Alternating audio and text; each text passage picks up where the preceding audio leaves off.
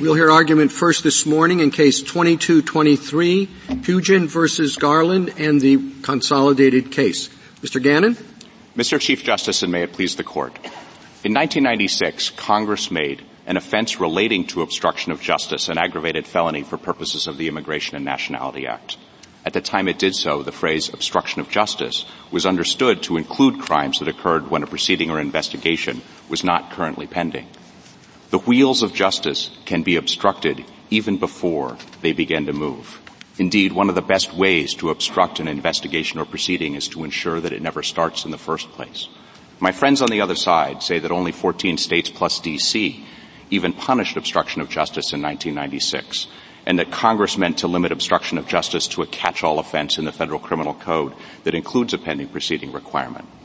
But by 1996, Congress had added other obstruction of justice offenses without any such limitation, and it had expressly disavowed such a limit in 1982 when creating the principal federal witness and evidence tampering statute, 18 U.S.C. 1512.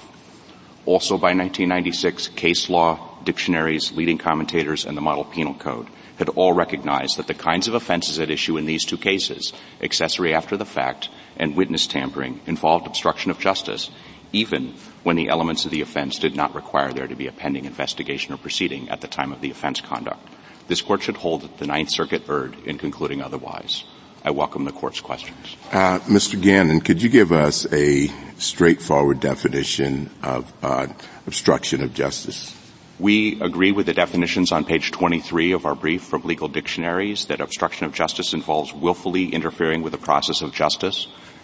And the Board here said that the offenses at issue are the category that have as an affirmative act that includes a specific intent to interfere with the process of justice and law.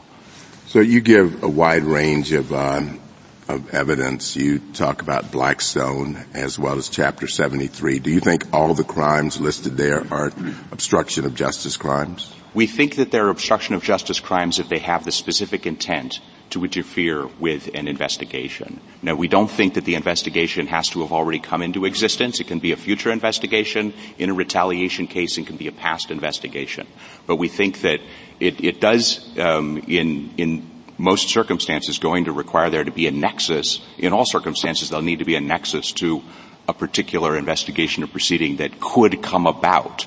But that comes through the specific intent to interfere with the process of justice and law. It doesn't need to already be in existence at the time the conduct occurs. Counsel, one of the things that troubles me about both sides' position is the relating to language. It seems to me that to the extent you have a broad definition of obstruction of justice, it becomes even broader when you say relating to. And, of course, on the other side, the narrow definition, I don't know that it takes adequate account of that. So I understand the formulation in your brief. Could you flesh out a little bit more about how relating to works, particularly against your fairly broad definition of obstruction? Well, I think ultimately we agree that relating to does broaden beyond just what would be core obstruction of justice, but the Board here has recognized that the offenses that we're talking about are those that have the specific intent to interfere with proceedings of law and justice. And so that, we think, is ultimately the limiter here. Even though it would need to relate to obstruction of justice, we think to the extent that there is a specific intent to interfere, that's a sufficiently close nexus that you don't need to be concerned about sweeping in a lot of other offenses. And the Board in 1999 drew the line between accessory after the fact and misprision of felony in the Federal Criminal Code, between Sections 3 and Section 4. It said accessory after the fact, a crime that looks almost exactly like Mr. Pugin's crime here under Virginia law. Well, but I mean, if you we're dealing with the criminal statute here, and if you didn't have the Board's construction, what would your answer be? My answer would be that obstruction of justice in the dictionary definitions still requires willfully interfering with the process of justice and law. I think relating to does get us a little bit beyond that at the margins. I'm not exactly sure what those offenses are going to be. It does need to be categorical. And so we think that in this context, though, the board looking for that specific intent should give the court reassurance that we're not sweeping in a lot of other offenses. And to the extent that the other side is concerned about, and some of the amici are concerned about defining offense conduct broadly, this case isn't about what actually violates any of the underlying offenses. We take those as given. The question is just whether as a category, as a family of offenses, obstruction of justice offenses need to have a pending proceeding, and we think the answer to that is clearly not. When you say that there needs to be some sort of nexus to a proceeding or an investigation, are you suggesting that there needs to be a kind of reasonable foreseeability in the way that I think that the board has indicated previously? Well, we acknowledge that effectively comes in, but it does throw as part of the specific intent inquiry. It can't be a standalone element. If it were a standalone element, then essentially no state statute would come in, because no state statute echoes the Arthur Anderson opinion that this court issued in 2005 to construe 1512. I think Justice Sotomayor. Mr. Gannon, let me start with what other aggravated felony is defined merely by the dictionary? Because that seems to be what you're doing. Tell me what other identified aggravated felony do we approach that way? Well, you approached the sexual abuse of a minor offense in Esquivel Quintana that way. You used other sources, and we too are using the same sources that you used in Esquivel Quintana to say that we were just defining in that case we were using the categorical approach and looking at common law elements and figuring out what they meant. Now, assuming that I think the other side has a point that we have to find what the definition is of obstruction of justice or relating to obstruction of justice. All I can find is that in 1831, leading commentators Blackstone and Kent understood it to require a pending petition. In 1893, the court in Pettibone held that obstruction of justice requires a pending petition.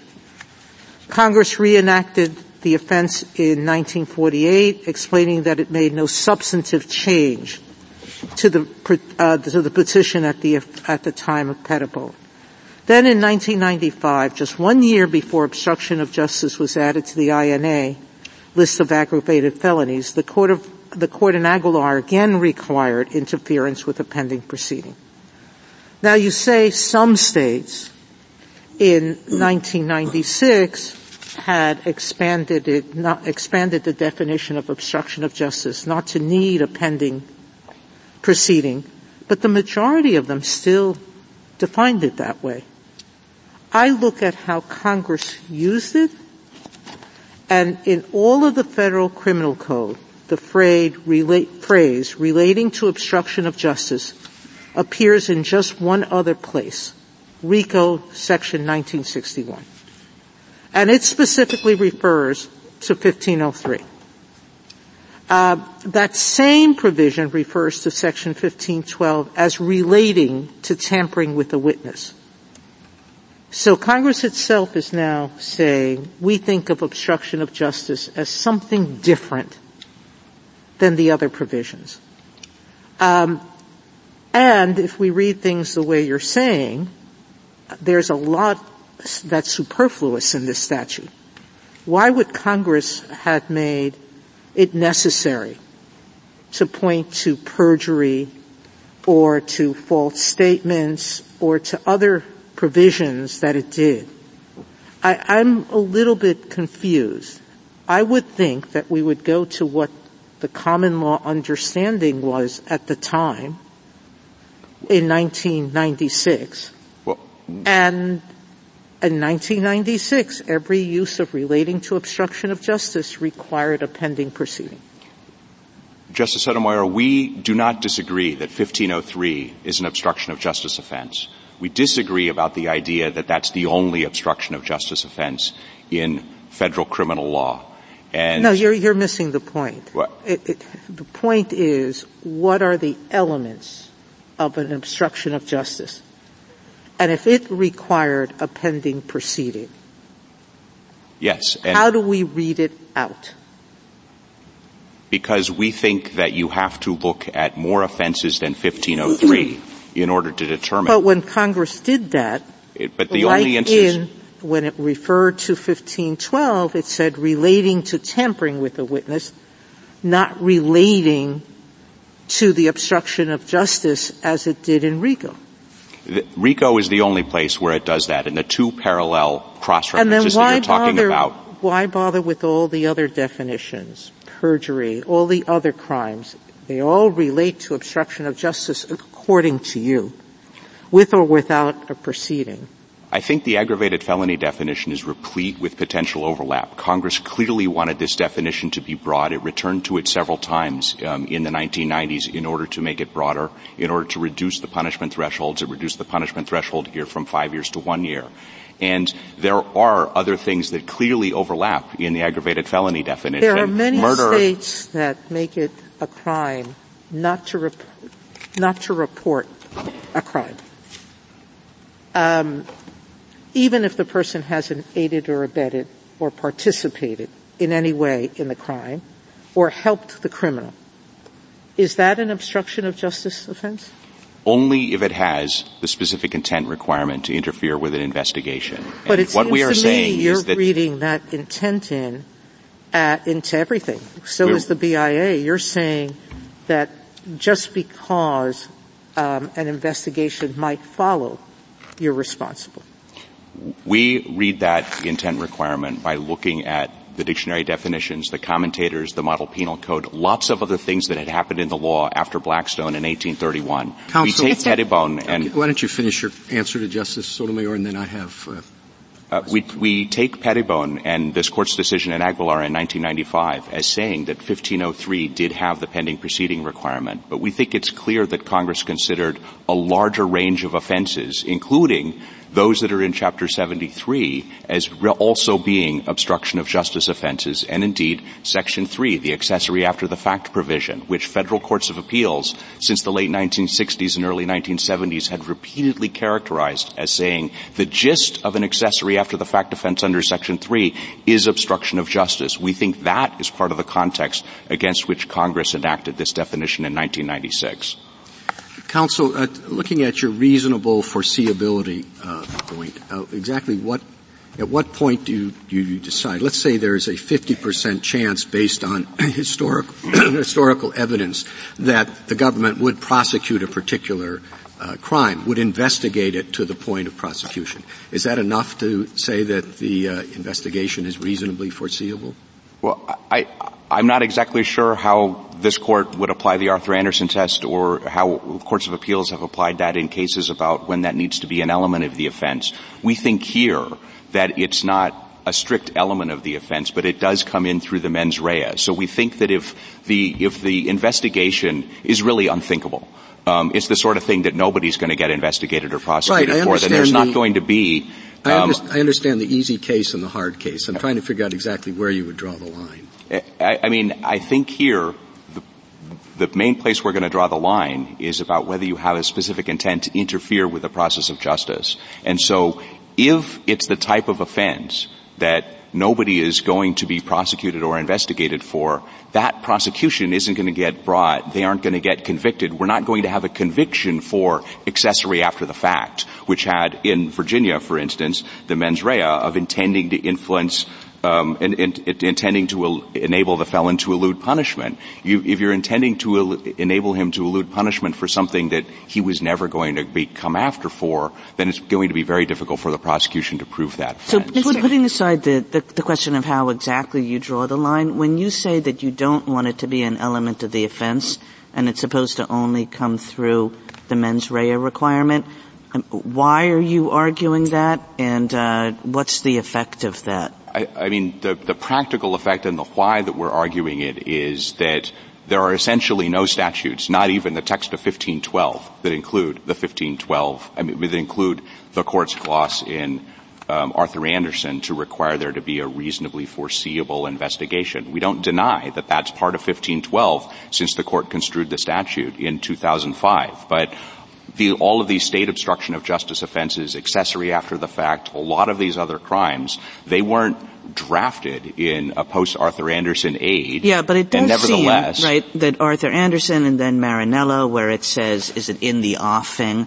It does, but would suggest that when we think of prototypical cases of obstruction, we're thinking of cases in which there is a proceeding or at least an investigation, as Marinello said, in the offing. Yes, there needs to be a particular, in Marinello, tax proceeding that is in the offing. It's not just day-to-day work of the IRS agents there. But I would stress that Marinello relied on the phrase due administration of this title as echoing 1503, and that's language from the statute that was construed in Pettibone and Aguilar as needing a pending proceeding requirement. And even though the Title 26 provision had that similar language that is not in the INA, the court still didn't require there to be an already pending investigation at the IRS in order for the Title 26 provision to apply. It said in the offing was good enough. And so here we think that an intent to interfere with something that really is conceivable essentially gets at the same point. I mean, this distinction matters, doesn't it, only in the case where the person who specifically intends to obstruct a future investigation is unreasonable in thinking that there will be a future investigation, right? That's the only instance in which it makes a difference, whether this is a standalone element or whether it's subsumed by the intent requirement. That's right, that's the only cases in which it's going to make a difference. But if you say that it needs to be an element of the offense, then it would be harder for us to satisfy in a lot of cases where I think we would say the intent is going to sweep that in virtually all the time. Yeah, I understand that. Well, let me ask you a question about Pettibone. Do you interpret that as a decision that interpreted a specific statutory provision and the language of that specific statutory provision, or was the court saying that obstruction of justice like burglary or murder is a common law offense and it has well-recognized elements, and so we are going to read this statute in accordance with a common law offense?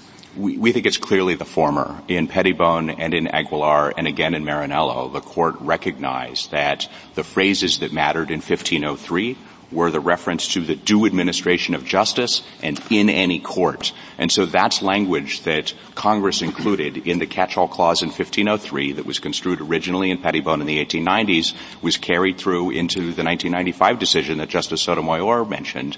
But that's still only the 1503 statute. And we think it's quite clear that when Congress added 1512 in 1982, it also considered 1512 to be an obstruction of justice offense. Link between the two? Does it have to be linked to a particular proceeding? Because at the time when an investigation might be in the offing, I mean, I think some of our prior cases have required that link to be between a particular investigation. So you could threaten a witness and say, don't report this to the authorities. But that could be state authorities, it could be federal authorities, there could be overlapping jurisdictional authority.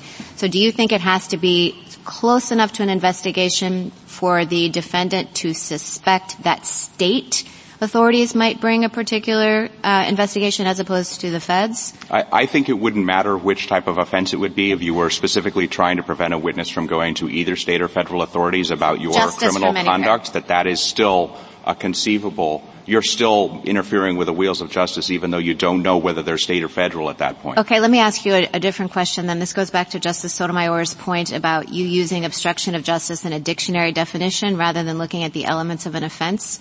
For perjury and bribery of a witness, I assume that you would agree under the categorical approach we would be looking to generic definitions of perjury and generic definitions of bribery of a witness? I think you could also look to the federal statutes that criminalize those crimes. You would look to state statutes as well. In a case like Esquivel-Quintana, where the court was looking at sexual abuse of a minor, it recognized that this may be a family of offenses, and it said that statutory rape is just one part of the category that's covered by sexual abuse of a minor. Here, we think it's clear but that you wouldn't necessarily start. I guess what I'm getting at is it seems like there are clusters here. You have obstruction of justice, you have perjury, subornation of perjury, bribery of a witness, and it feels a little bit odd to be relying primarily on the dictionary definition, which is up at the highest level of generality for the first one, but using kind of a more traditional approach for the others in the statute? We're not running away from the statutes. We think that they support us. Our main contention about the statutes is that 1503 isn't the only obstruction of justice offense at the federal level. And last question then, what does relating to do? What is an offense relating to bribery of a witness or relating to perjury? We think it also expands the category a little bit. The Ninth Circuit in the Yim case held that relating to perjury extends a little bit further, maybe, than the elements of the offense. What do you mean? It held there that a federal perjury provision didn't necessarily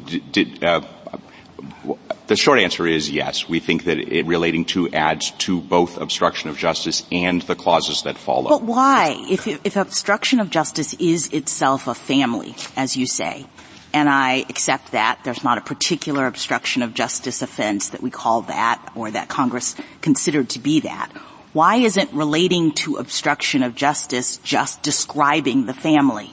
What I don't understand is why you have a group or class called obstruction of justice and then you interpret relating to get you beyond that, as opposed to interpreting the entire phrase relating to obstruction of justice to say refer to all of the offenses listed in 73.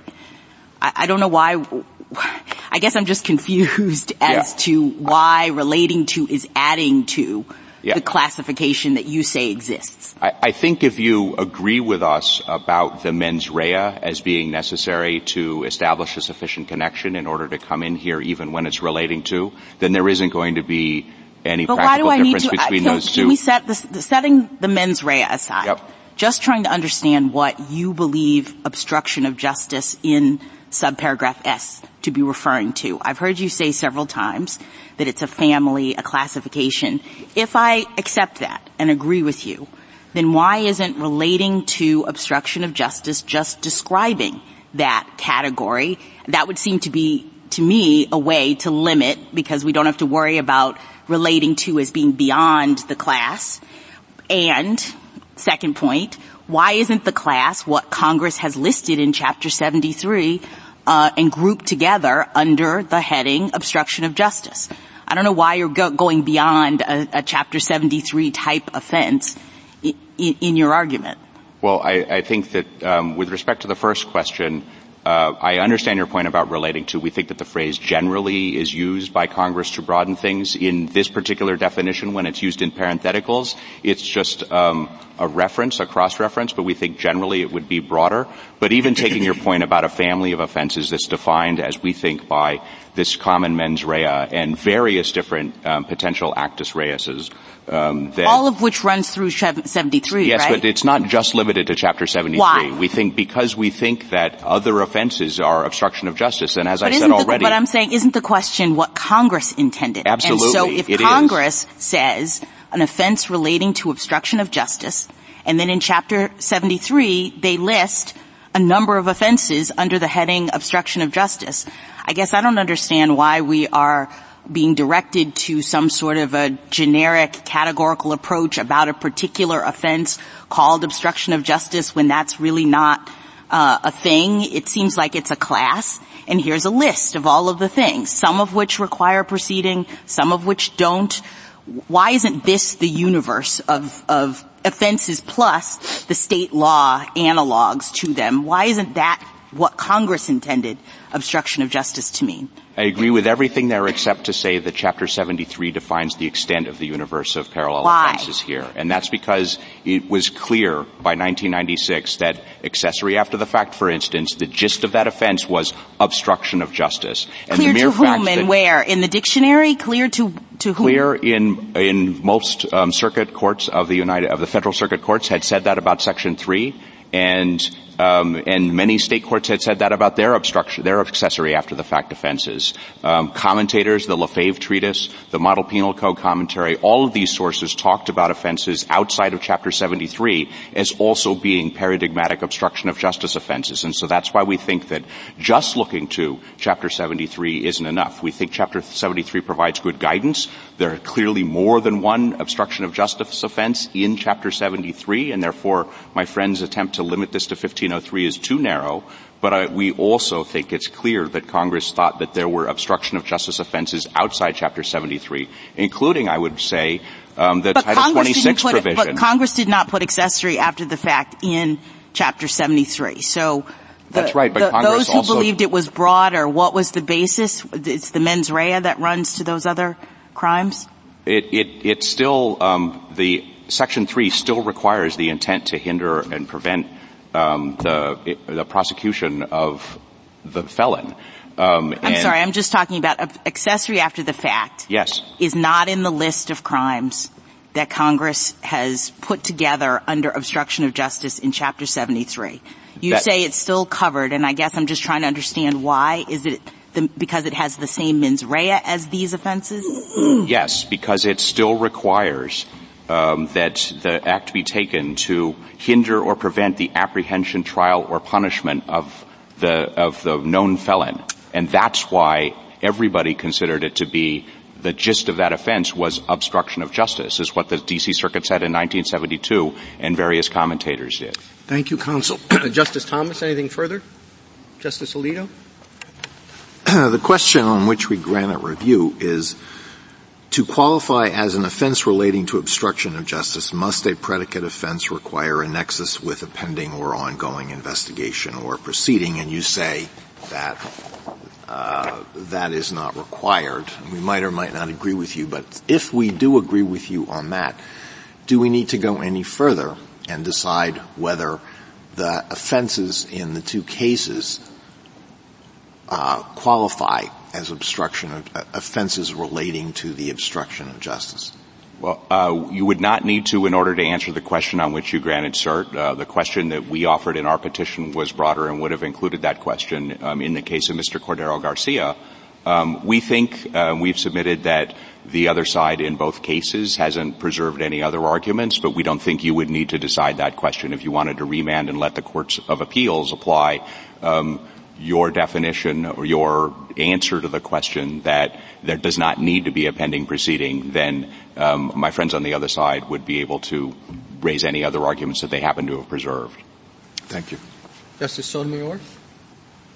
Justice Kagan? What seems unusual to me, Mr. Gannon, about your argument is that you, in most cases when we ask about a generic offense, we're asking about a prototypical offense. We're asking about sort of the core offense. And we realize that there are things that fall outside that core, and when a state statute includes them, it's going to flunk the categorical test. But we are asking about the core. And it seems to me that your answer to this question is really not asking about the core. It's asking, like, what's the outer bounds of the offense, and what is anything that anybody has said is included in the offense, and then we're going to include all that in our definition of what a generic offense is. But I guess I would think that that's pretty inconsistent with how we've taken the generic offense question to go generally. Yeah, and I don't think it is if you recognize that this is a family of offenses, as Justice Jackson was saying. And I think as the court was essentially also saying in Esquivel-Quintana, when the court looked at the phrase sexual abuse of a minor, it didn't say, oh, there's one generic sexual abuse of a minor offense. It said one category there is one example of this category of crimes, is the phrase the court used, was statutory rape laws. Well, I take the point go ahead. And I would say that there are other categorical approach cases where the court has recognized that there's an irreducible minimum that defines this as being part of the category of cases at issue, of offenses at issue, but that doesn't mean that there can't be other things that also apply. So in Nijuan and Kawashima, the court was talking about offenses involving fraud or deceit, and it recognized that fraud can be mail fraud, it can be wire fraud, it can be conspiracy to defraud, it can be lots of other types of fraud. But the actus reus it can be a bunch of different things, but what it has to include is an intent to defraud. Same with sexual abuse of a minor. Statutory rape was as an example. Here we think all of the offenses are going to require the willful interference with the process of justice and law. But the actus reus can be different. It could be you're threatening a witness. It could be you're destroying a document. Take the accessory after the fact, which you want to put in. I mean, you can look at that accessory after the fact. It's just like aiding and abetting, or it's like being a member of a conspiracy or something like that. I mean, nobody truly thinks of that as a core obstruction of justice offense. With respect, Justice Kagan, look at the 1972 decision from the D.C. Circuit. It said that obstruction of justice is the gist of that offense, and many circuits that we cite in our brief on page 22 and 23 repeat that definition. So did commentators. So does the Model Penal Code. Everybody recognized that just even though it's not in Chapter 73, because it's Congress sort of has told obstruction of justice taking over the world. No, and doing says, so, excuse me, Mr. Gannon, and doing so by means of trying to define a generic offense, which in everything we've ever said about that project is defining the prototypical crime. And the reason why we think that one is prototypical is because it requires the comfort and assistance given the known felon there to be done in order to hinder or prevent his apprehension, trial, or punishment. That's what Section 3 at the federal level says. The Virginia statute at issue in Pugin is essentially the same as it's applied under Virginia case law, and the model jury instructions that require there to be a specific intent to help escape or delay capture, prosecution, or punishment. And that is what it means to obstruct justice, we think, if you look at the dictionary definitions and the commentators. Justice Gorsuch? Well, you're not going to like this anymore. Just to follow up on Justice Kagan's thought, I wonder whether we're essentially asked to, between these two choices, I just wonder if you think this is a fair summary of our choices in defining what constitutes categorically obstruction of justice. One option would be to look to the common law and to this Court's decisions in Pettibone and Aguilar and say, well, that usually meant, at common law, traditionally, that there was an ongoing proceeding. Obstruction of justice was contempt of court, things like that.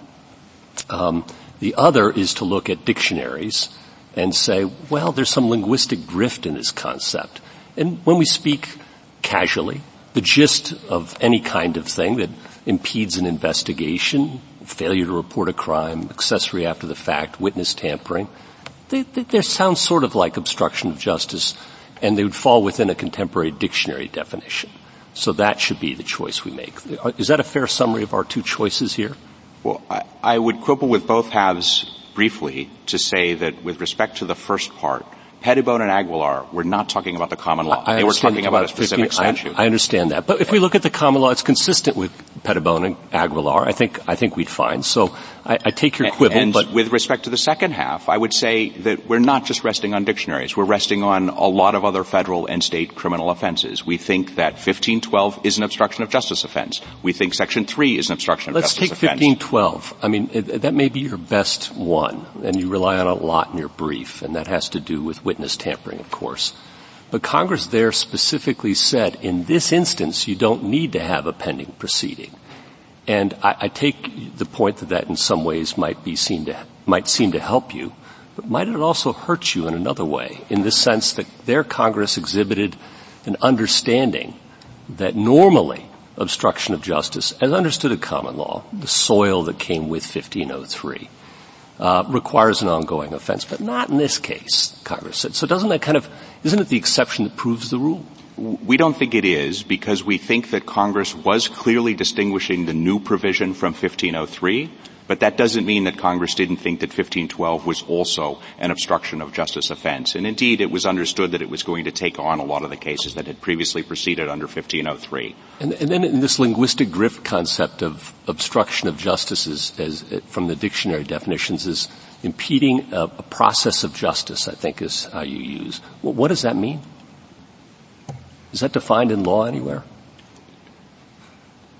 There's not a separate definition of that, but we do think that you can impede. I'm not aware of one, and I didn't see one in your brief. I mean, I think that the ordinary meaning of the phrase impede or interfere is to prevent from being effectuated in its full way, and we think that you can impede an investigation by keeping it from getting off the ground. Thank you. Justice Kavanaugh? Just on follow up on these questions, I think you're saying that the core of this has to be defined by the mens rea, willful interference with the process of law, and that unites all of these disparate crimes. We agree with that. We think that's common across the federal and state statutes that we cite and that we think Congress was aware of. And if a crime didn't have that mens rea requirement, it wouldn't work. Yes, I think that the retaliation offenses come in a little bit differently with respect to whether there's a pending proceeding and how you're interfering with that. We think that the retaliation against a witness, a juror, a judge, other participants in the trial process, those would also still come in, but because we think that that's an attempt to interfere with the machinery of justice, even though it comes after the conclusion of an individual proceeding. But yes, I take your point. That we do think that is what is common. That is our point. That is what is common across this family of offenses. And then defining it, Justice Gorsuch's question, I thought it was usually examples: shredding documents, killing a witness, killing the judge, paying off a witness, bribing a juror. There's a family of offenses. I didn't think it was that complicated, but I don't know what you think the definition of process of law was. We do think that all of those are going to come in. We think that the fact that those are all, different acts demonstrates why this is a family of offenses. But they're still united. Point, killing the judge during the case is the same as killing the judge after the case. They're both obstruction. And also, preventing a witness from showing up during the trial is the same as preventing the witness from reporting the crime to the police in the first instance. Okay. And indeed, in California, as we point out, they punish preventing the report of the crime even more harshly than preventing a witness from testifying at trial. Okay, slightly different tack. Relating to, I think there is ambiguity about what that means, and I wouldn't want it to just stretch forever, like some of my colleagues said, but to the extent there's ambiguity about whether it's the core 1503 or includes before and after, I would think relating to is a helpful textual indicator there. I agree with that, and I would also agree with Justice Jackson. If you took this as a family of offenses and this relates to the entire family of offenses, that would capture the bulk of what we're concerned about here. Okay, and then last question, again on a different tack. The immigrant in these cases is still eligible, correct me if I'm wrong, for statutory withholding of removal and for CAT, Convention Against Torture as well. Is that accurate? I saw that in a footnote. That's in footnote 3 on page 3 of our brief. Accurate footnote? I sure hope so. Okay, thank you. Justice Barrett? Mr. Gannon, in your interchange with Justice Jackson, she was asking you about Chapter 73. I just wanted to clarify, that is a title that was put in by the codifiers, not Congress, correct? To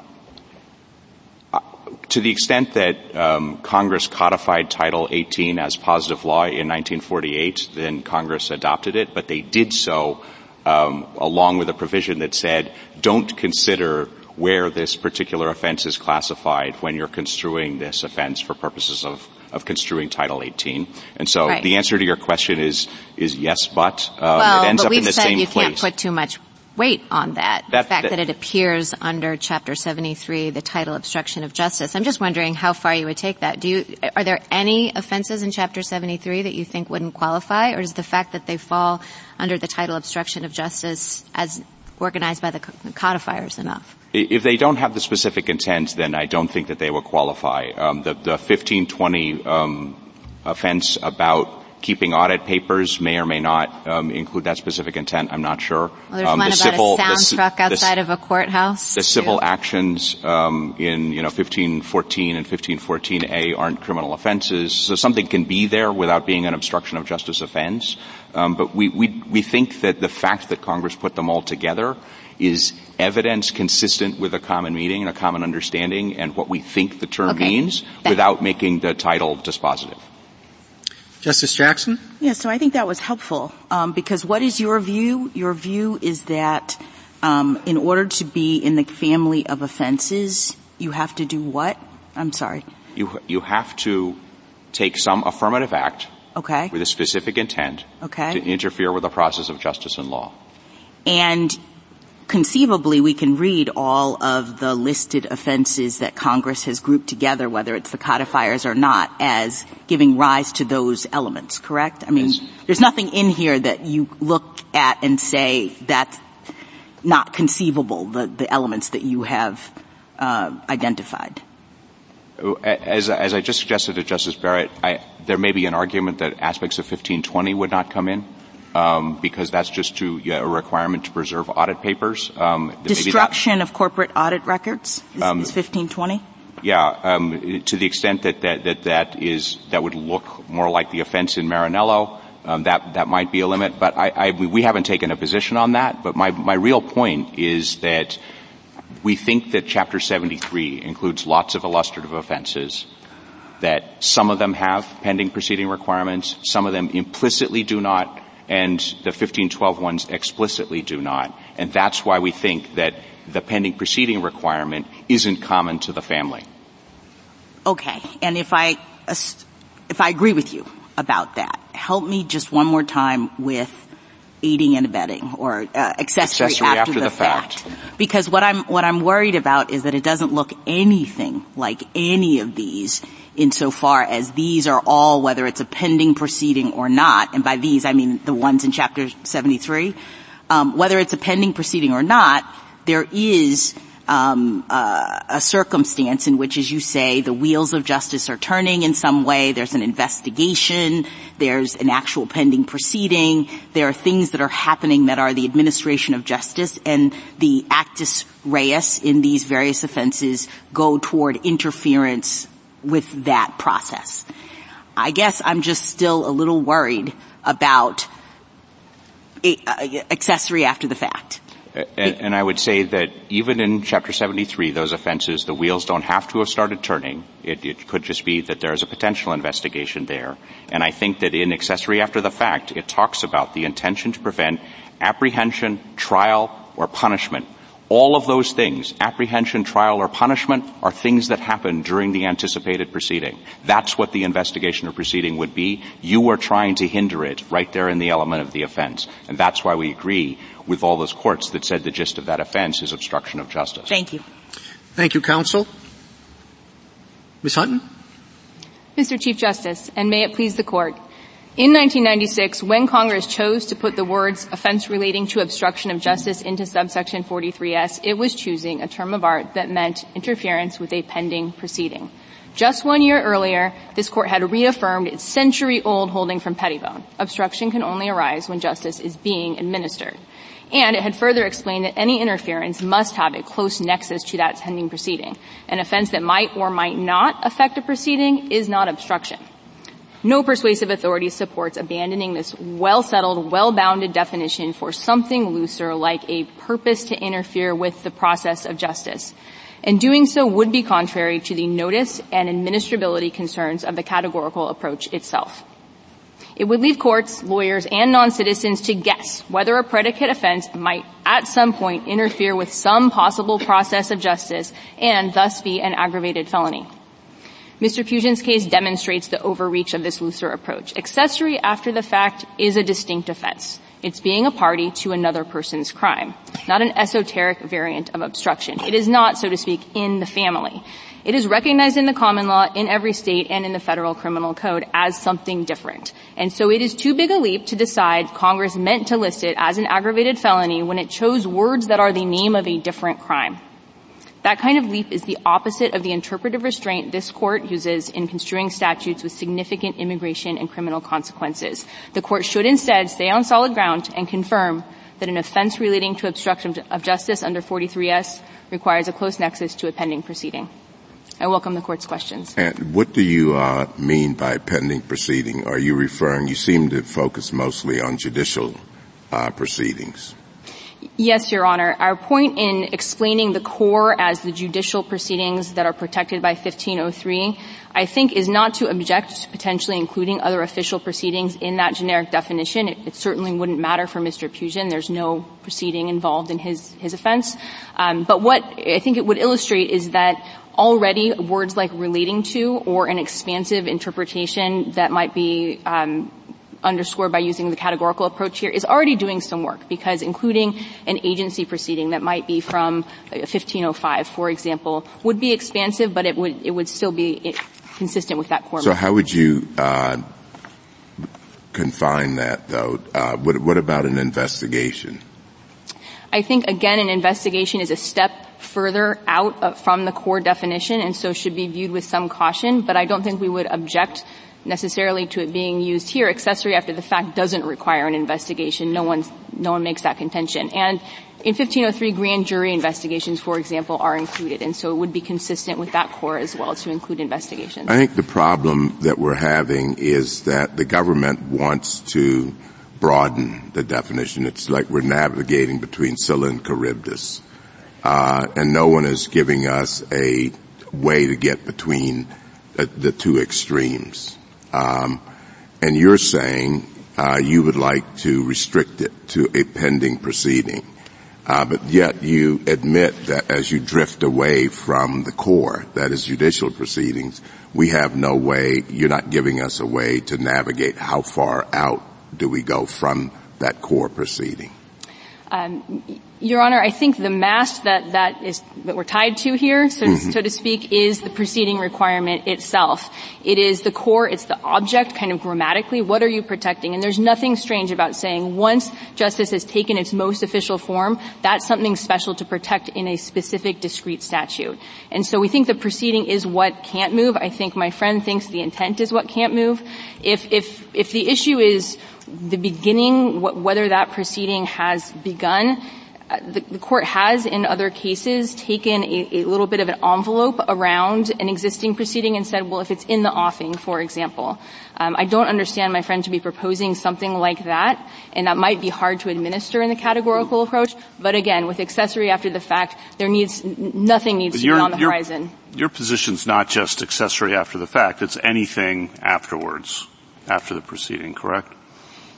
Your Honor, it wouldn't matter for us. We could certainly accept that. And I think if you were to say punishment relating because of a concluded proceeding, a proceeding that has been pending, here's how it would be consistent, if I may, is the pending proceeding, when it is occurring, part of what protects that is knowledge that afterwards a witness is not going to get killed without the law having some negative and deterrent effect towards that. And so you're still protecting the actual functioning process of justice, the wheels when they are turning, in a way that would be, again, still consistent with the focus on the proceeding.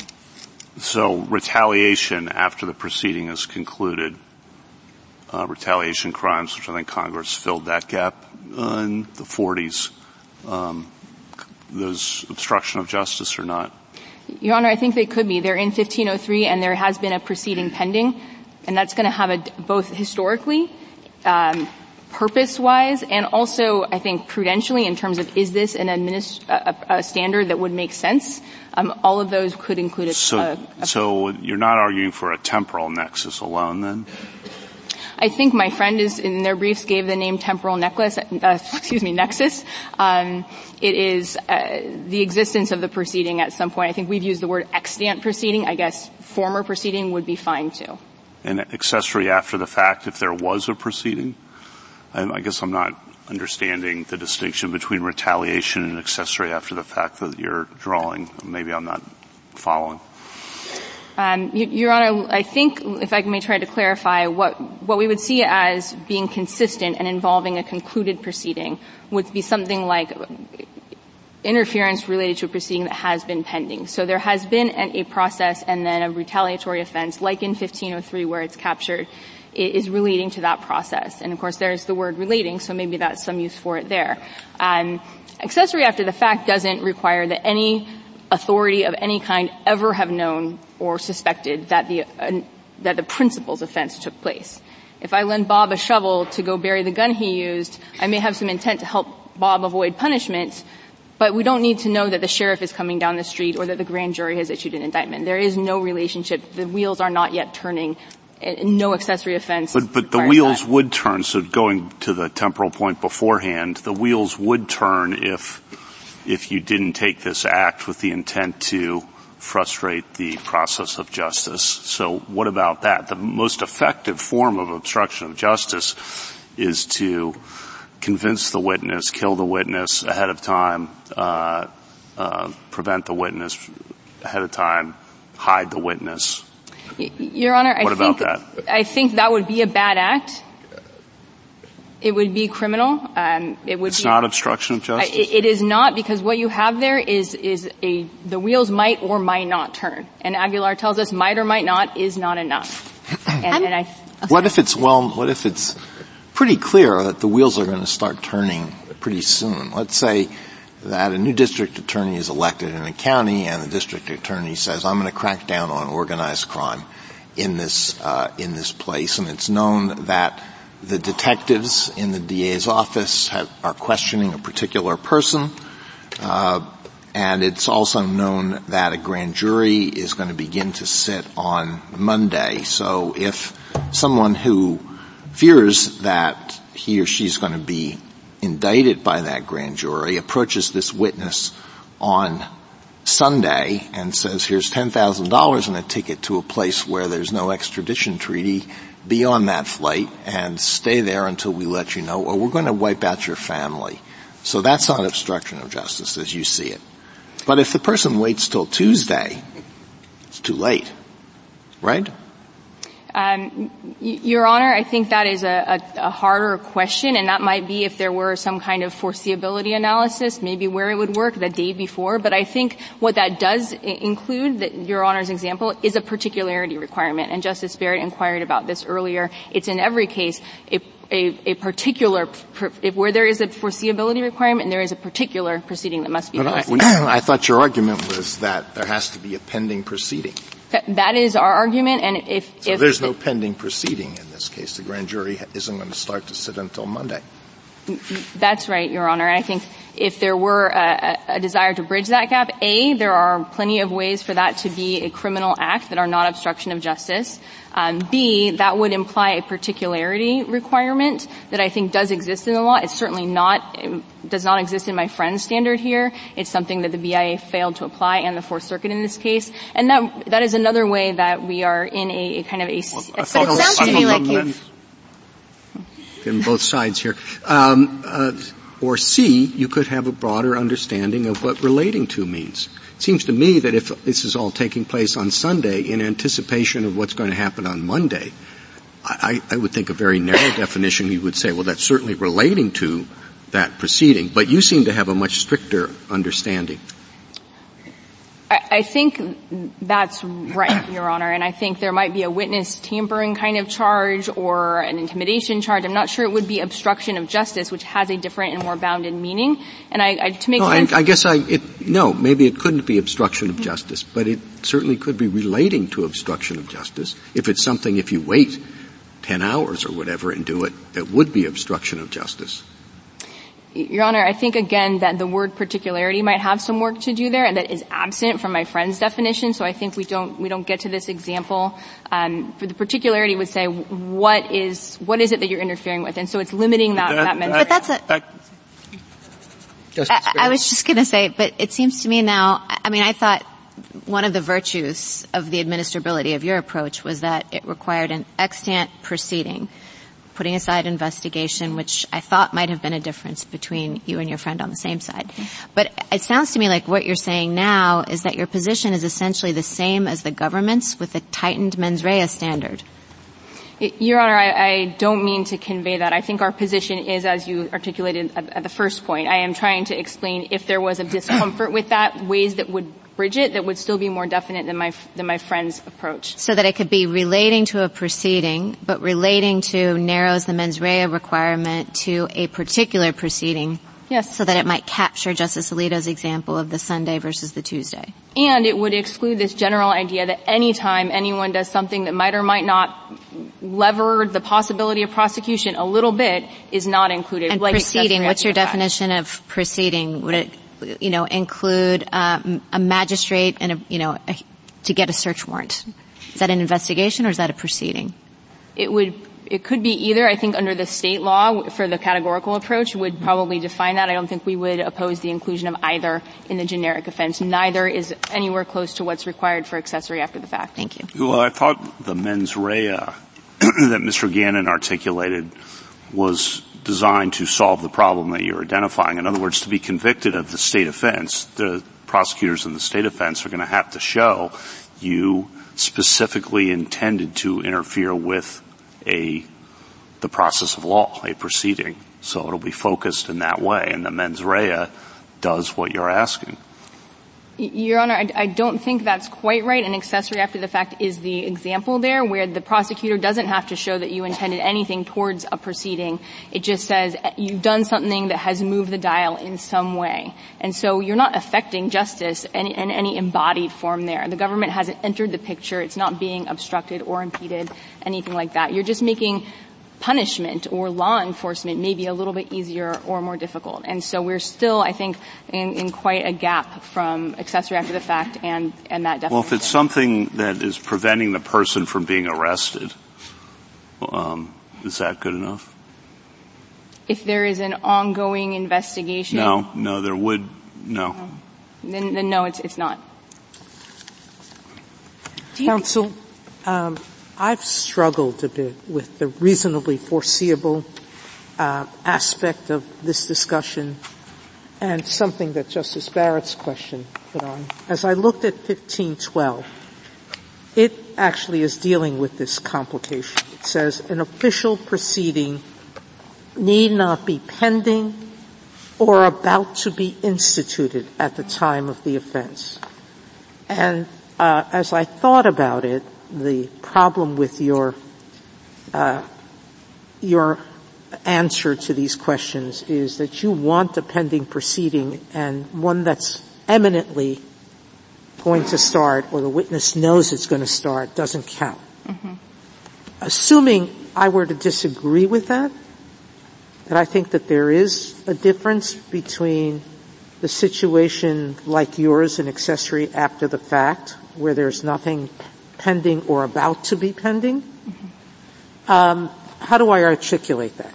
Give me a version of how to read this in a way that deals with that difference. I think one way might be, and again, our position is not that 1512 would be definitional here. So No, but you understand. I think it captures some of the discomfort that's being addressed. So the way this court captured similar discomfort in Marinello was, again, that reasonably foreseeable particular proceeding in the offing. So that was many different constraints on a general idea that doing something bad with your taxes would interfere with the administration of the tax code. So that would maybe be a kind of standard, but to the BIA, the Fourth Circuit, they did not apply all pieces of that standard. They just said, it's reasonably foreseeable, someone might guess. That's not what reasonable foreseeability has mean. This court has never accepted that kind of vague standard in an obstruction type case. It shouldn't do so here. Thank you, counsel. Justice Thomas? Justice Alito? Back to Justice Barrett's questions about what constitutes a proceeding.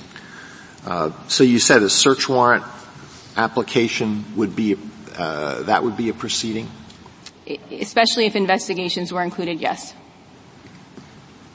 How about if one person is arrested for conspiring to commit an offense and other members of the conspiracy might subsequently be arrested? Would that arrest constitute a proceeding? It might indicate that there was an investigation into a conspiracy, and since you need more than one conspirator, I think probably that indicates there's an investigation to other conspirators. You've got something definite, and I think that's what we're really searching for. Is that starting point, is the machinery on, or is it not? Because it can't be on all the time. That's, I think, our basic premise. But you don't think an investigation in and of itself is a proceeding, right? I don't think it's the same as a proceeding. I think it could be kind of colloquially, it's a formal action taken by law enforcement to try to investigate or solve or remedy a crime. And so I think the language in the question presented was investigation or proceeding. That treats them differently, so we're happy to do that as well. So what about states that don't have grand juries? So if they're investigating that's sufficient? I think that would be fair, especially because if we're saying 1503 is really our heartland here, that's grand jury investigations are included there. If the state doesn't use that, they're still probably doing something perhaps similarly formal even to investigate crimes. That could be included because we want to give some effect to the idea this is a categorical approach case. We're not trying to rule out an effective statute here. If I go back to my earlier hypothetical. So we know the grand jury is sitting on Monday, but maybe that crime is not the one that they're going to take up on Monday. Maybe they're not going to take that up for another week or two. Would that matter? I think you would at least have a particular grand jury proceeding in mind, and if it had not quite started and the court wanted to include that as the generic, which I don't think is the best reading, that would still require particularity. It might require reasonable foreseeability, and I think it would also bring in the nexus requirement, which is separate and we haven't talked much about here today, but the court gave it a lot of effect in Aguilar, where of course there was a proceeding ongoing already, but the actions were not close enough, and so the time effect causation type analysis might also give some work to get us out of this anywhere, anytime, all possible justice standard that my friend proposes, and to something that's more coherent and aligned with the historic core. All right, one last question. Suppose that Congress enacts a statute that prohibits threatening a witness with the specific intent to obstruct a future investigation or proceeding.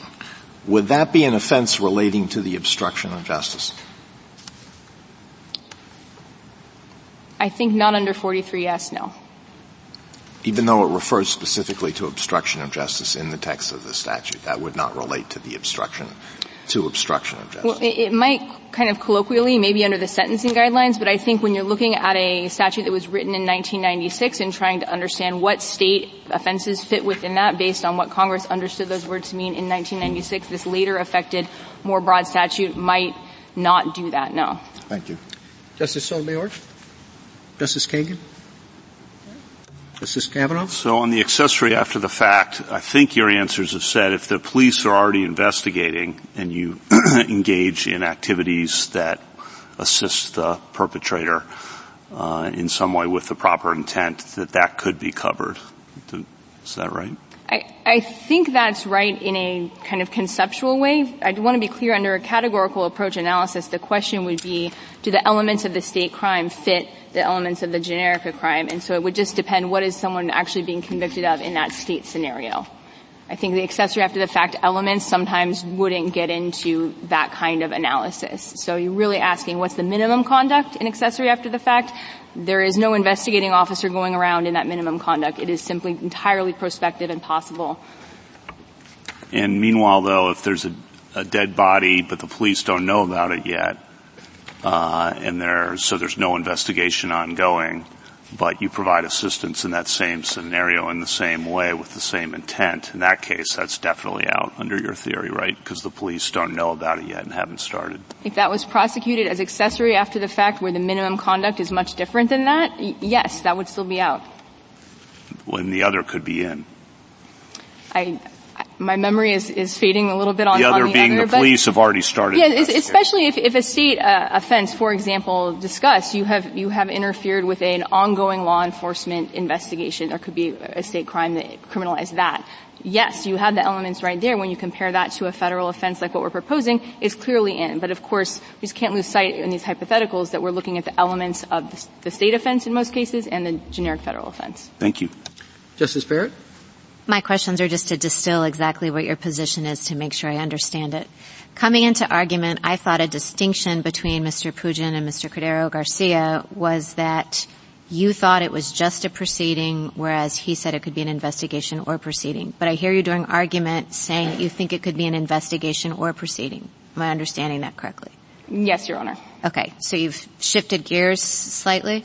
Yes, and if I can just explain briefly, I think our focus was to try to answer the question that the court presented. What is obstruction of justice? It's a interference with a judicial proceeding. And if it is expanded beyond that, and there are some principled ways to do that we've discussed here, maybe that's giving effect to the categorical approach, maybe that's getting effect to relating to, that might include these other investigations proceedings. We don't necessarily take issue with that. It doesn't make a difference for Mr. Pugin, and I think it might also be good to look at that in another case where the type of proceeding did matter, but it's not going to be definitional for accessory after the fact either way, so we're not fighting that. So your primary concern would be an Arthur Anderson type concern of tying the conduct, the obstructive, impair, impede conduct to a specific investigation or a specific proceeding that's reasonably foreseeable.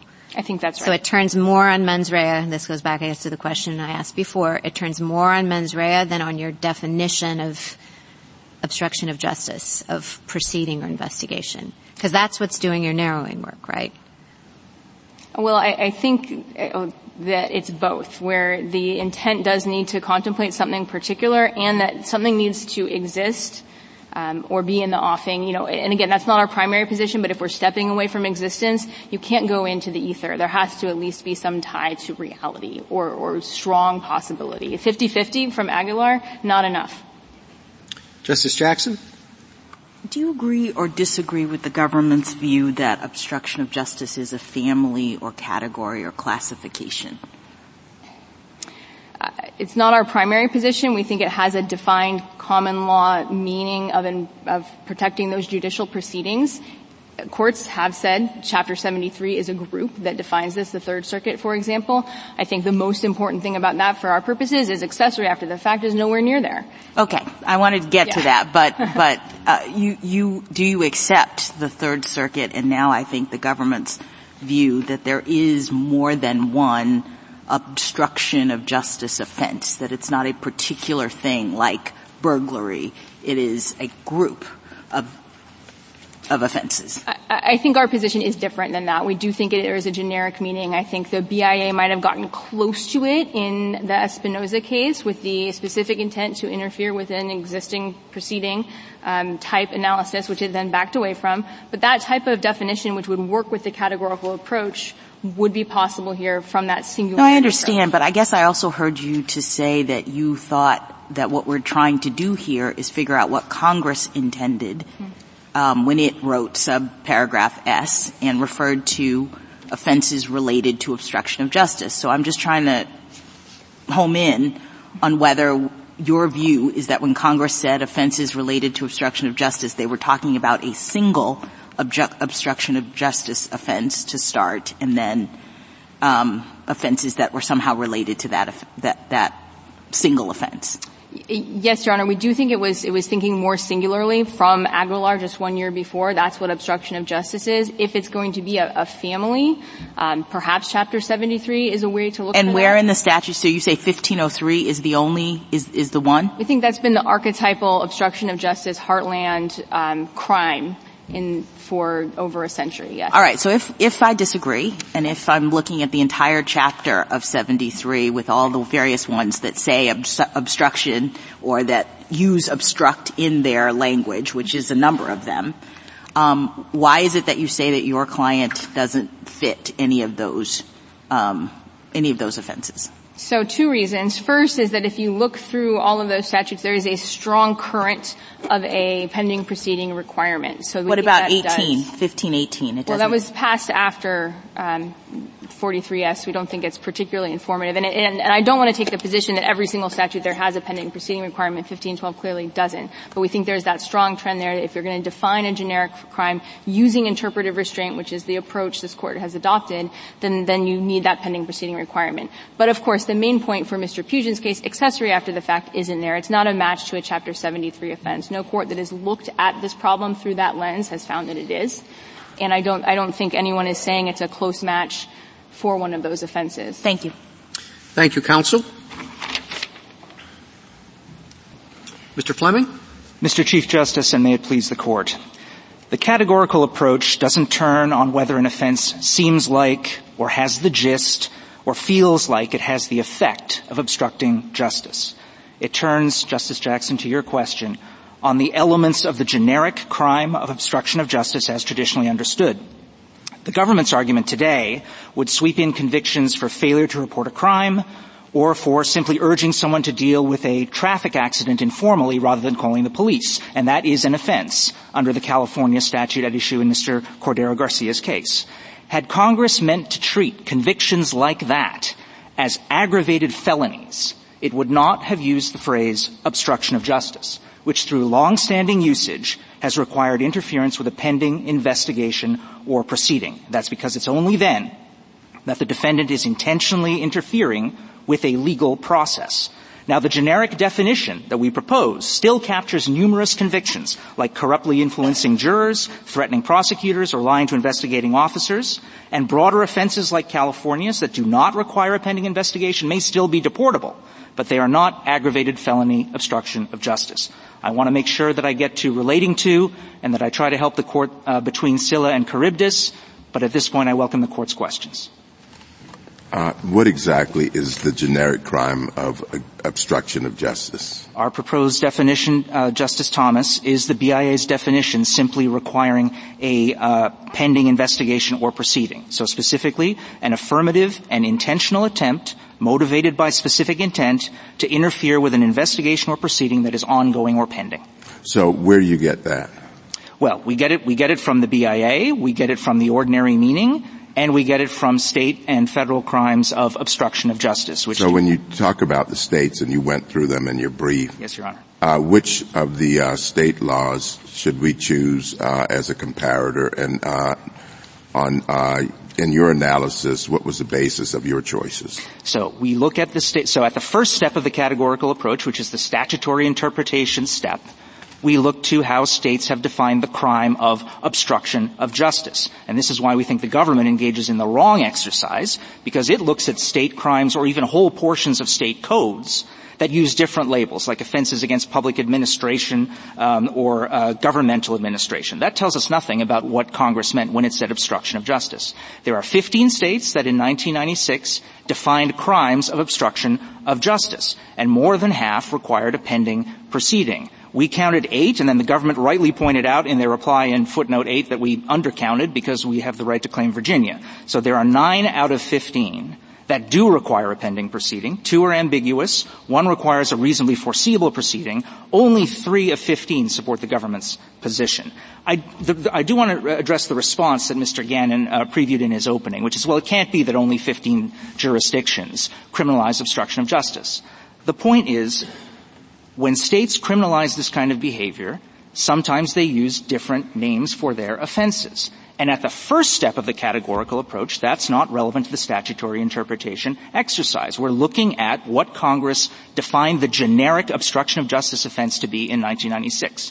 However, at the second step, when the time comes to compare state convictions to the federal generic, there are plenty of other offenses that are going to qualify as generic obstruction of justice. We cite some of them in footnote 18 of our brief. California Penal Code 95, corrupt influencing of jurors. Colorado 18-8608, intimidating of a juror. 609, jury tampering. New York Penal Law 215-13. I can go on. There are many of them that are going to qualify. But when you are trying to determine what the elements of the federal generic crime of obstruction of justice is, you look at many before and after the proceeding. Many of those crimes, although not with the label, are before or after the proceeding, correct? So some of the retaliation crimes can be charged if the proceeding has concluded. And on that point, Justice Kavanaugh, I'd agree with Ms. Hutton that I think, well, first of all, it doesn't affect the outcome in either of these cases. So if the Court were to include retaliation after the proceeding is concluded, that would still require the temporal points lost. Then on the before point, I guess I'm not sure why Congress in 1996 wouldn't have been looking at the body of federal law of obstruction crimes, and those included a variety of crimes where the proceeding did not yet have to be pending. And to your point about the generic offense, I don't understand why, therefore, to follow up on Justice Thomas, is not defined as acts taken with the willful intent to obstruct the legal process. Well, so to take the federal Chapter 73 first, the overwhelming majority of provisions in Chapter 73 in 1996 did require a pending proceeding, fully 12 out of 16. Right, but you're aware, right, that Congress specifically in 45 and 67 broadened past the core that had been in 1893 of just having a pending proceeding, and they did it in both directions, the retaliation afterwards and some of the offenses that could be considered obstruction beforehand. Do you agree with that history? Well, certainly, Your Honor, and I'm not here to say, I apologize. So if we have that history, Congress itself, you've been relying, and your friend on the other side, on this side, have been relying on, well, there's this core from back in the 1800s. Congress had changed that quite dramatically by the time 1996 came around, correct? Our position on that, Justice Kavanaugh, is that those are non-generic offenses. Just like how in Taylor this Court recognized that there were states that had defined burglary more broadly than the generic breaking into a building. That gets us to whether we should define the generic offense, willful interference with the process of law or willful interference with a pending proceeding, right? We would say investigation or proceeding, yes. Investigation or proceeding. And on why shouldn't it be willful interference with the process of law if the federal statutes, if the model penal code, if the state statutes, had developed in the way that they had developed, perhaps most relevant being the federal statutes. Well, let me start. The model penal code did not have an obstruction of justice. They didn't have an offense called obstruction of justice, right? They have witness tampering. They have tampering with physical evidence. None of that tells you what Congress meant when it used the specific generic offense phrase, obstruction of justice. The states, the vast majority that did use that phrase, did require a pending proceeding. The government's pointed to only 3 of them that didn't. Now, when we get to Chapter 73, again, you have a situation where I guess that seems artificial because we know those are obstruction of justice offenses. They're using a more specific name within the family of obstruction of justice, like the Sentencing Commission describes all these, Chapter 73 describes all these. You agree witness tampering is a form of obstruction of justice, don't you? Well, it depends on the elements. If there's a pending proceeding or investigation, then it will be generic obstruction of justice. Congress is free, and this Court can use the phrase in other ways, but those are non-generic usages of the term. Just like breaking into a car can be called burglary. It has the gist of burglary. It sounds like burglary. But it isn't generic burglary, as this Court has consistently recognized it. Unlawful sexual intercourse with someone who's 17 years old sounds like sexual abuse of a minor. Some states call that sexual abuse of a minor, but it's not generic sexual abuse of a minor, as this Court expressly said in Esquivel-Quintana. So that's how I would account for the minority of offenses within Chapter 73, where Congress in 1512 expressly has said we are not requiring a pending investigation or a pending proceeding here, precisely because the generic form of the offense did require it. When they wanted to create offenses that were not generic, they said so, or they created a specialized idiosyncratic provision to address, for instance, healthcare offenses in 1518. Those are crimes. It's perfectly fine to call them crimes. It's perfectly fine to even call them obstruction of justice. But they're not generic obstruction of justice any more than breaking into a car or a boat is generic burglary. I would like to talk about relating to, because Well, before you get to that, yes, there's a difference between burglary and obstruction of justice. Burglary was what was involved in Taylor, which gave rise to this categorical approach. It's a common law offense, and the elements of that common law offense were well known. So that was the basis for saying that these are the elements of generic burglary. But obstruction of justice is not the same. It wasn't a common law offense. It is a concept that developed over the years. Isn't that true? Blackstone does talk about impediments to justice and summarizes what offenses he believes qualify, and they are all interference with court proceedings. A variety of offenses. Which share the element of interference with and impeding a court proceeding, and that's what the Black's Law Dictionary in 1996 required. I'll note, sexual abuse of a minor wasn't a common law offense either by that name, but this Court had no problem applying the categorical approach and coming up with a generic definition of that offense. But there are many authorities going back to the 19th century that describe witness tampering as obstruction of justice without drawing a distinction between tampering with a witness in a proceeding that's pending or in a future proceeding. Isn't that true? I'm having trouble bringing one to mind. Blackstone certainly Well, it's described as an obstruction of justice over and over again. And when it's so described, it isn't those authorities don't say, but only if there's a pending proceeding. I think when Blackstone talks about a witness giving evidence, he's talking about giving evidence in court, going and giving calling up a police officer and saying, I think I just saw a crime being committed, is not giving evidence. And I don't know of a 19th century authority that said that was the offense of obstruction of justice, but I might be misremembering. How important is Pettibone to your argument? I think Pettibone is important because 1503 is the generic, general, very broad obstruction of justice offense. So to the extent the court is looking to federal practice and usage of that term, the fact that Congress legislated on the background of Pettibone indicates that it understood obstruction of justice the way the majority of states that have an obstruction of justice offense understand it, which is to require a pending investigation or proceeding. Well, wasn't Pettibone the interpretation of a particular statutory provision with particular language? Yes, of course it was, Your Honor. And that is the generic general federal obstruction of justice statute at the time. It was carried forward into 1503, which the court interpreted in Aguilar, and carried forward the interpretation of it from Pettibone. You've acknowledged, I think, that things like witness tampering in response to Justice Alito come within the umbrella of what we think about as obstruction of justice as a concept, right?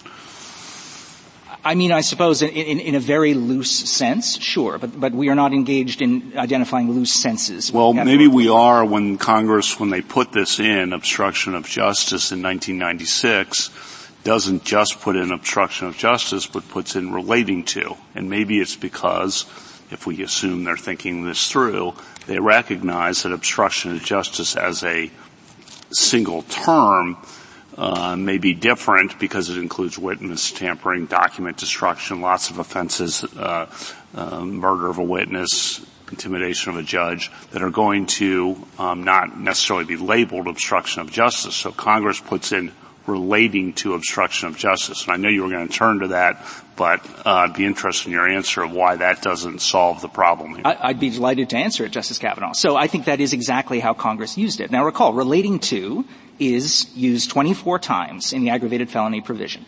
It is 20 out of 24, it's definitional purely. It's just it's followed by a cross-reference to a particular federal statute. In the other situations in which it's used, it is used in exactly the way Your Honor described, which is to say, look, these may not be called bribery, it may not be called perjury, it may not be called obstruction of justice. So we want to make sure you don't get hung up on the title of the offense. But that doesn't change the elements of the generic offense of obstruction of justice any more than it does for bribery or perjury. So we don't think it has an expansive effect. I'm sorry, Your Honor. I'm sorry, I shouldn't. But you just said we shouldn't get hung up on the title of the offense, but when you're going through all the state offenses, I think you were telling me to be hung up on the title of the offense. When you're interpreting obstruction of justice. Obstruction of justice is a generic offense. It has elements, just like perjury, just like bribery. Now, we think all relating to is doing is directing you to the fact that once you're at the second stage of the categorical approach and you're comparing a state conviction to the elements of obstruction of justice, don't get hung up on the fact that it's not called obstruction of justice. It might be called tampering with a juror. That's fine. If the court disagrees with me on that, I do think there could be some expansive work that relating to would do, but it does not get the government as far as they want to get. I think, for instance, it could expand. There are a lot of states, for instance, that criminalize a bribe receiving by a witness or a juror. So not just bribing the witness, but if the witness solicits a bribe and says, I'll change my testimony if you give me $1,000. That is a criminal offense on the part of the witness or on the part of the juror. New York Penal Law 215.05, Nevada 199.250, there are lots of others. That could relate to obstruction because it's self-obstruction. The witness doesn't have to change the testimony in order to be guilty of that offense. And they don't need specific intent necessarily to obstruct the proceeding. They just want the money. That might be relating to obstruction. Solicitation of obstruction of justice. I really wish you'd lie to the grand jury in their investigation for me. Subsection U of the aggravated felony provision includes attempt and conspiracy, but it doesn't mention solicitation. So that might be an option. And the retaliation offenses that we've mentioned. I think the government has a common sense point they start with, which you can deal with, which is the best way to obstruct an investigation is to make sure it never gets started by interfering with a witness or destroying documents or what have you.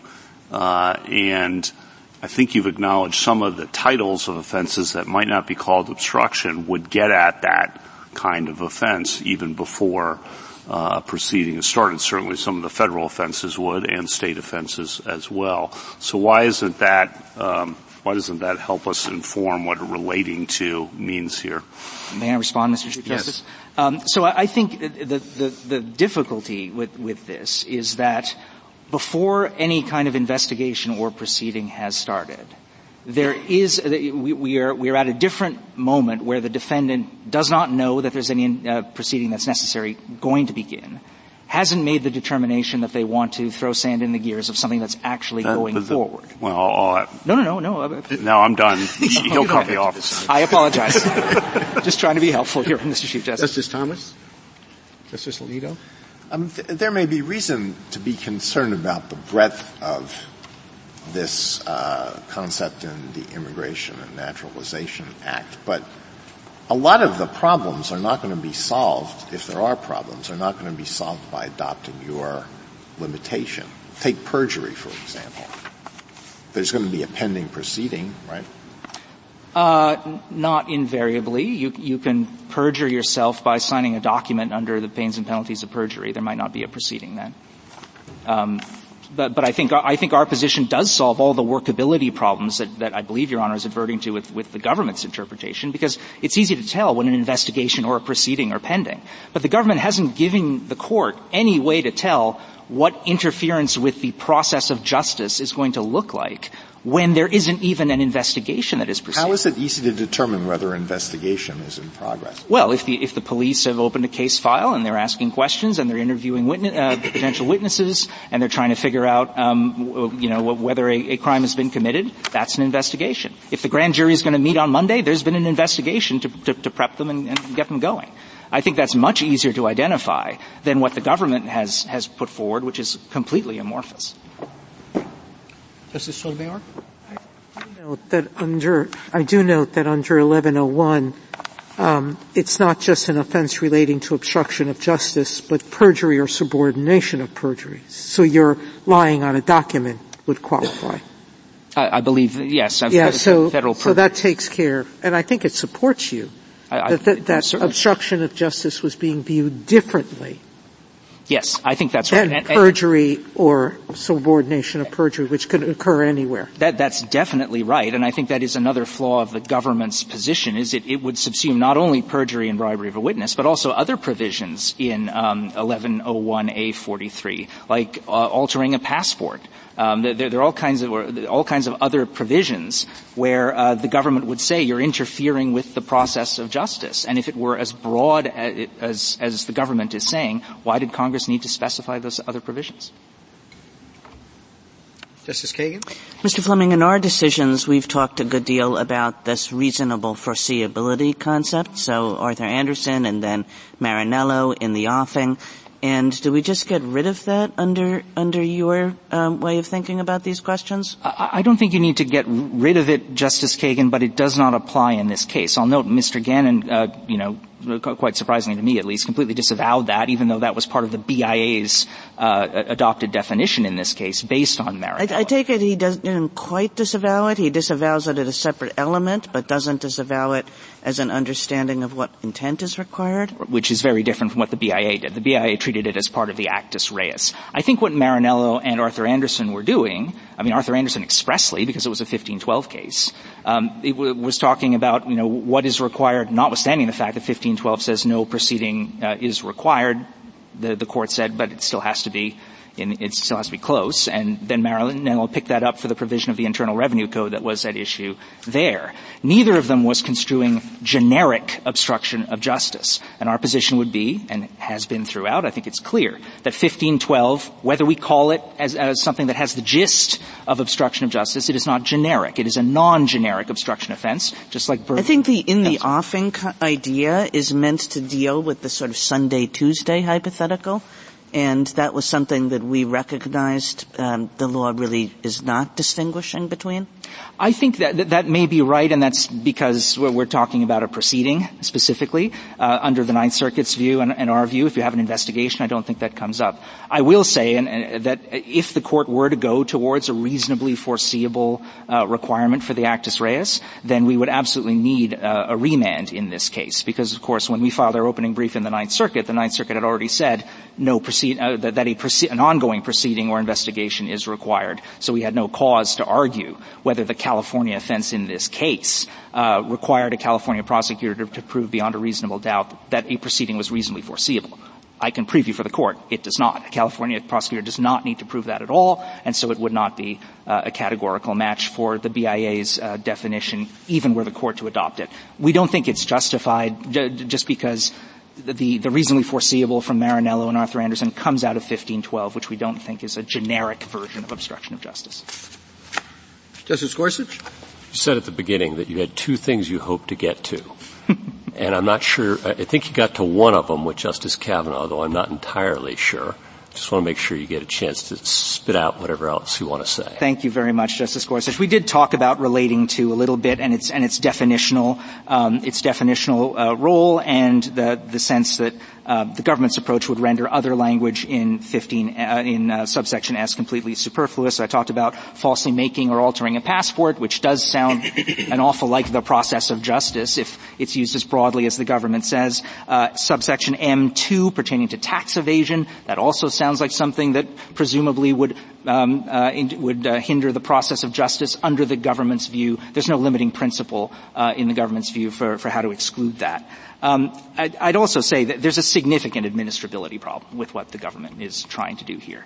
It would basically include almost everything, including failure to report a crime, failure to assist a police officer. There are all kinds of state law offenses here that the government would sweep in that intuitively do not sound like aggravated felonies. And I think it would require a lot more clarity to think that that's what Congress meant to treat as an aggravated felony. Congress could change this tomorrow. It could take the language from 1512 and put it into subparagraph S and say you don't need an ongoing or pending obstruction of justice without need for an ongoing or pending investigation or proceeding. It could do that if it wished to change it. It could get rid of the categorical approach entirely. But when we look at the words that Congress has used, using the generic offense of obstruction of justice as it was understood at the time, I think it's very clear that there was and remains to this day, a requirement of an ongoing investigation or proceeding. I've talked a little bit about Scylla and Charybdis. I believe I answered that. I hope I did anyway with respect to Justice Thomas's question about how we would define the generic offense. Thank you, Your Honor. Justice Kavanaugh? Yeah, I thought we spent the whole argument talking about your 2 points, but maybe I'm wrong about that. I hope I haven't worn out my welcome, Your Honor. Yeah. No, it's been very helpful. I just want to make sure I understand what you said to Justice Kagan. Does the generic offense include reasonable foreseeability or not? We don't think so, Your Honor. We argued that even the Sunday, Tuesday hypothetical. That is dealt with by the fact that an investigation is pending during that time.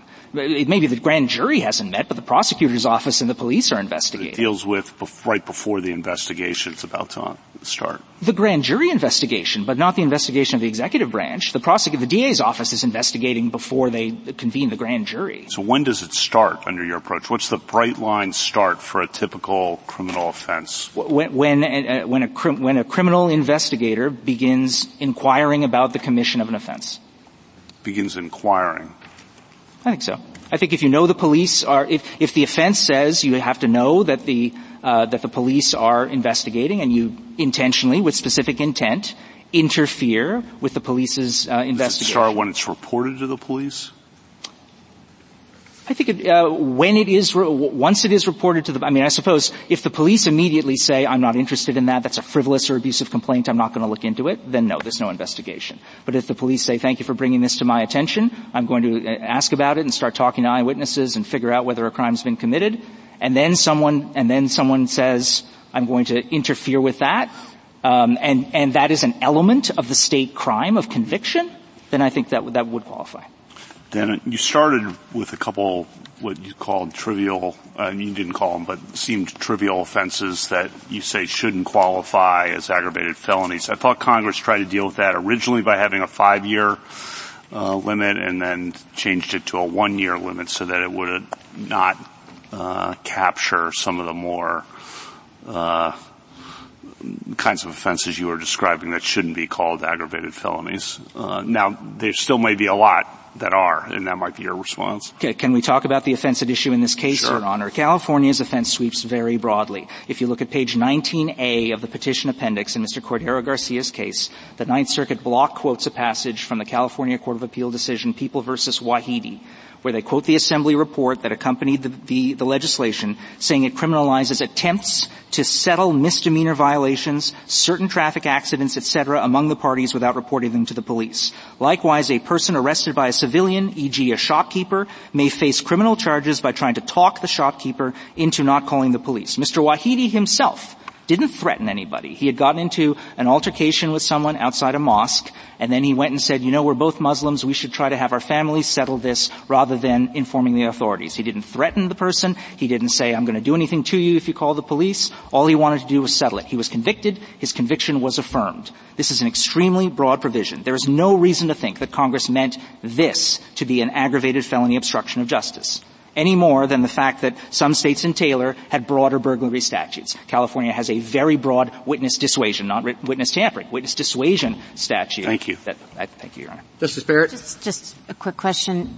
So in figuring out how to draw the line, give me your definition for when an investigation begins. When the authorities are inquiring into or investigating, I guess I can't say investigating, inquiring into the commission of the crime and criminal responsibility for it. Okay, what about something like Yates? The officer is going to come and check to see what size the fish are on board, turns away, they throw the fish overboard that are undersized. I think at that point the officer is on board and inquiring into whether the fish meet the whether there has been a crime committed.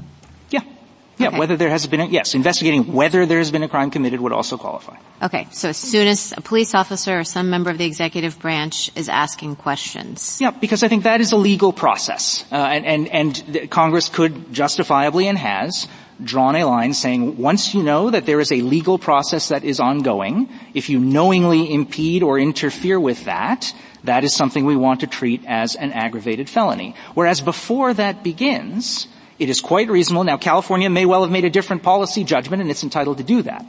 But when Congress uses obstruction of justice... Okay, that was all I wanted to know about. Thank you. Justice Jackson?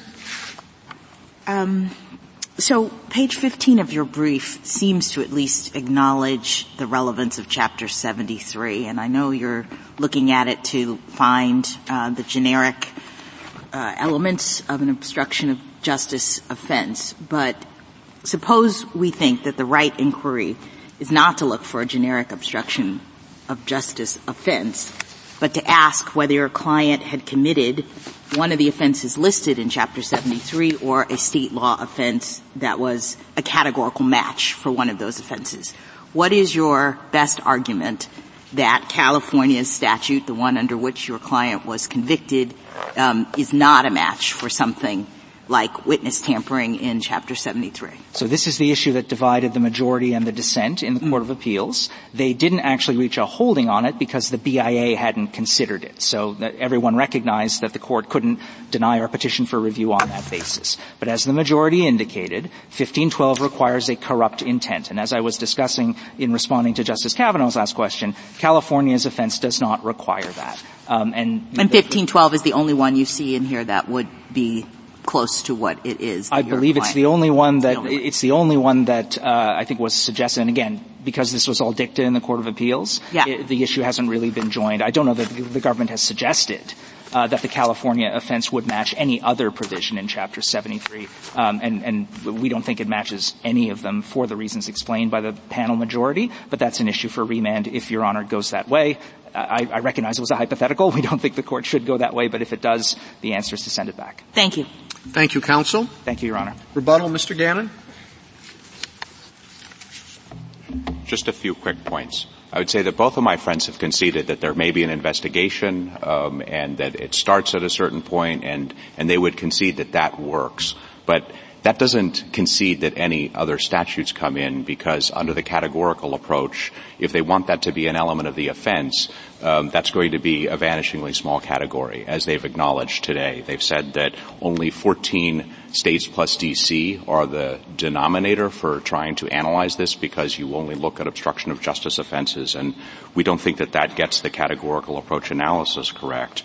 But I would say we return to what the BIA was saying, and Justice Kagan, you asked about reasonable foreseeability. That is in the board's definition as part of the mens rea. This is at page 460 of the Valenzuela-Gallardo 3 decision, where the board states this, and it specifically says that that it's an affirmative and an intentional attempt that is motivated by a specific intent to interfere either in an investigation or proceeding that is ongoing, pending, or reasonably foreseeable. So it's in the part of the definition that it's about a specific intent to interfere with that. That's consistent with what we're arguing today about how that comes in.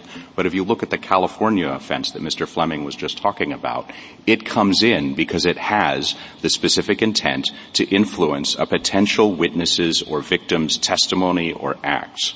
That's quoted in our brief at page 6. And in this instance, it's a serious offense, we know, because by Congress's lights, because he was sentenced to a year in prison for each of the 2 counts.